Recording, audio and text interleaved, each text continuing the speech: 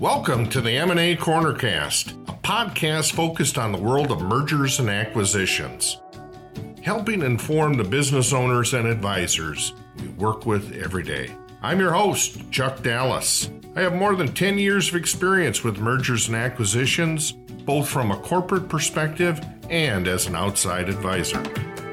Today we welcome Nicolas Cindric, Vice President with Cornerstone Business Services as a sell-side advisor. Welcome, Nicolas. How are you today? I'm doing great. How are you? I'm doing just fine. Thank you. Nicolas, we understand you come to us from the world of healthcare. So can you introduce yourself and tell us a little bit about your background? Sure. I grew up in the Midwest, and I've worked in a variety of industries. So I started my career in food service and then moved to consumer products, financial services, consulting. Okay. And in my mid-30s, I joined a company in technology services and had some equity in that company, and it actually sold. I got some money as part of that exit and kind of had a midlife crisis and decided I always wanted to work in the life sciences space, so I went back and got a master's in biotech and then came out, and I've worked in healthcare since that time, so about 12 years now. Excellent. So you have quite a bit of experience being a business owner and in growing a company and taking it through the sales process itself. So how did you decide to utilize an M&A advisor? Yeah, so when I got into healthcare, I went to work for a family office in Wisconsin, and we, as part of my role there, we bought and sold a number of businesses. So I was involved with 4 or 5 acquisitions and maybe 6 sales, and some of those sales I did by myself, and some of them I used an advisor. And what I found with an advisor is, you have a professional running the process for you. Typically, right, or at least what I experienced is we got more offers for the business we were selling, and I think we generated a higher offer price for what we were selling. So definitely, in retrospect, looking back, that's the way that I think I would go again, and I think that's the way most business owners should think about selling their business. Perfect. Well, and I guess let's talk about that process. Tell us about the process. How long did it take in what you were doing and selling the business? And I guess how much involvement did you have as a business owner? Yeah, so when I chose an M&A advisor, I had spoke with a number of firms, not a number of firms, but probably 4 firms. And the one I ended up going with, it was kind of an educational process for me. So I had thought that working with an outside advisor, we could probably get the deal done in 2 to 3 months. Sure. One of the things that impressed me with them is when we sat down, they talked about their discipline process, and they explained to me that it was probably going to take closer to 8 to 10 months. And with that transaction, it actually took about 8 months to complete. And, if anything, I wanted to rush the process a little bit, but they explained to me the importance of maintaining the discipline in terms of putting together a sale book, kind of shopping the company to prospective buyers, leading them through kind of a process, an offering process, and then going back and renegotiating with them, and then facilitating the whole due diligence. Okay. So, and the one thing I would say is working with an outside group, it was great because they did a lot of the heavy lifting. I still had responsibilities for running a company. So I'm not sure I could have invested the time that was necessary doing it on my own, or would have had the same outcome. Allowed you to take time to still run the business and keep it going the way it should, and the advisor could help you with the sale process. Absolutely. And I think the important thing was I was involved at every step of the process, so I was informed of what was going on, but the day-to-day kind of minutia that was involved to move, along the sales process, I had, my advisor was doing all that work for me. Right. Well, and Nicolas, maybe in looking at that, taking those extra months with the sale process through the advisor probably got you a better sales price because you had more than one interested party. Absolutely. So the group I worked with, one of the interesting things was they did an evaluation on the front end of the process. And that was important because it helped kind of level set expectations for myself and the other owners of the business. And we set a peg, I think it was about $5.5 to $6 million. And we ended up getting about $9.5 million for the business. Nice. And the reason for that was, I think on indications of interest, we had close to 10. And then we selected that down to 3 or 4 that we went into further negotiations with and kind of pushed that price up. So we're very happy with the outcome in terms of the price we received for the business. Excellent. So now as an advisor yourself, Nicolas, what would you tell other business owners?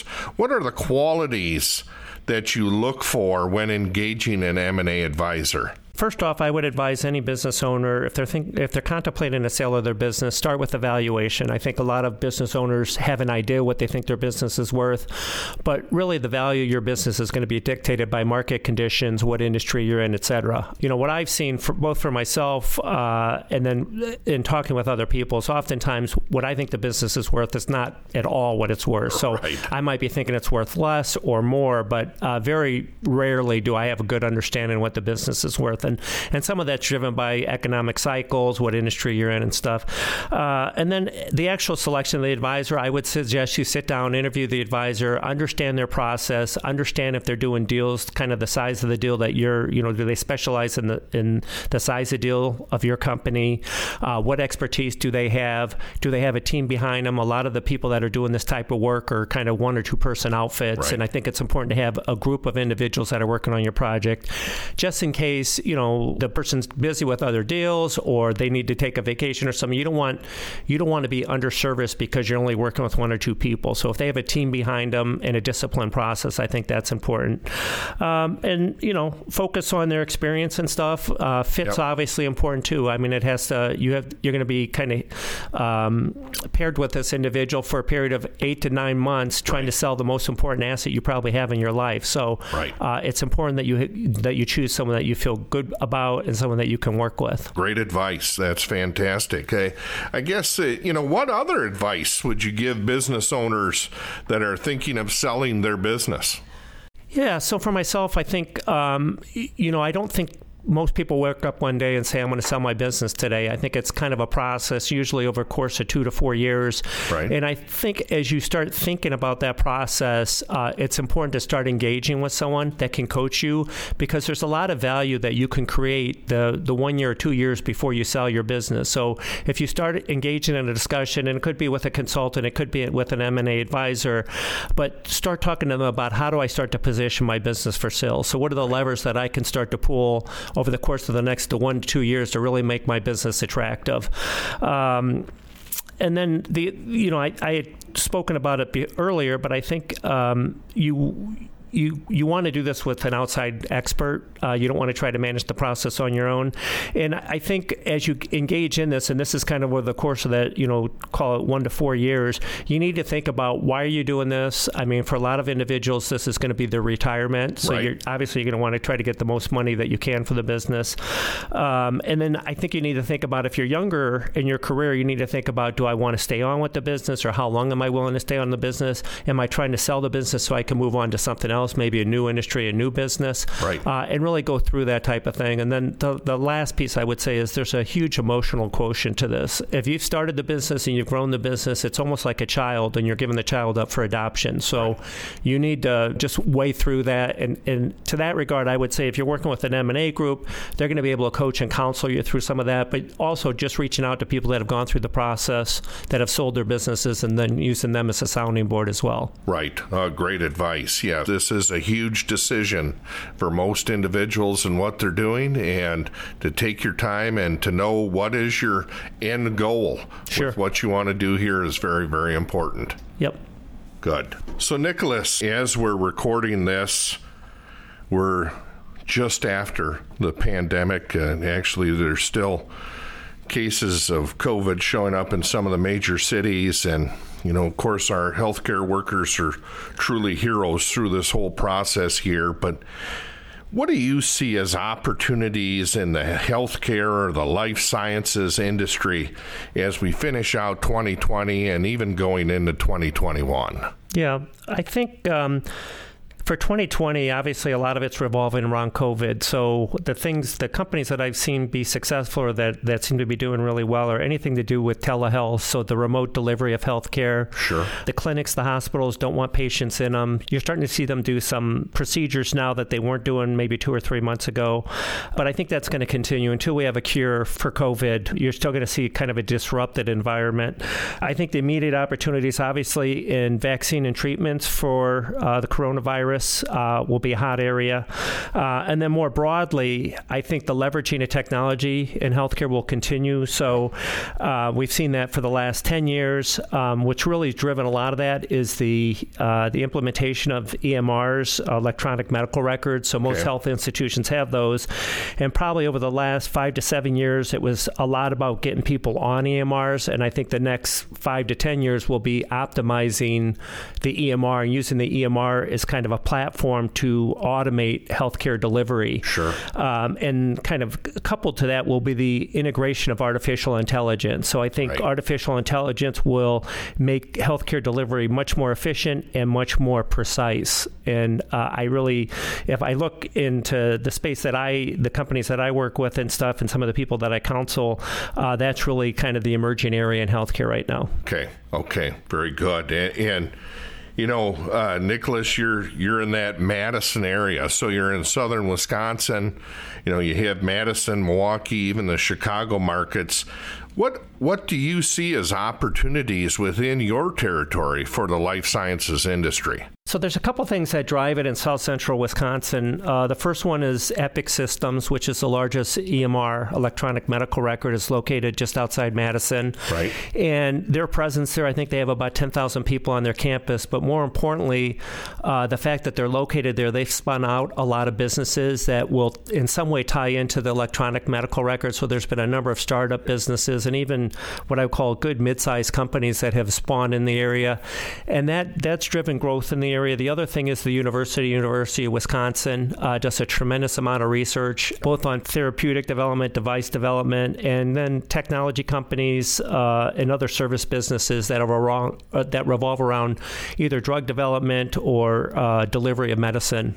So those are the two primary driving forces, and that's started to extend now into Milwaukee, and then of course Chicago, similar type thing with Northwestern, University of Chicago, Rush and stuff. Yeah, the university presence down in that area in your territory is just huge to the industry, isn't it? Yeah, Madison itself is really becoming quite a healthcare hub, and what I would call a healthcare technology hub. Right. So, Nicholas, let's talk a little bit. You have years of experience in what you've been doing from the business side, being a CEO and selling a business in the past. Let's talk a little bit about business owners contacting you to help them through the coaching side of a sell-side transaction. I kind of informally mentor a number of CEOs or leaders of healthcare concerns, and I would say more broadly all companies. And I think I have a unique perspective because I've run companies. I started companies from scratch. I've acquired companies that I've successfully grown and exit. Personally, I have 6 or 7, I guess what you would characterize as successful exits. And the fact that I've actually sat on a CEO seat and ran a company, I think I understand the day-to-day challenges of running a business.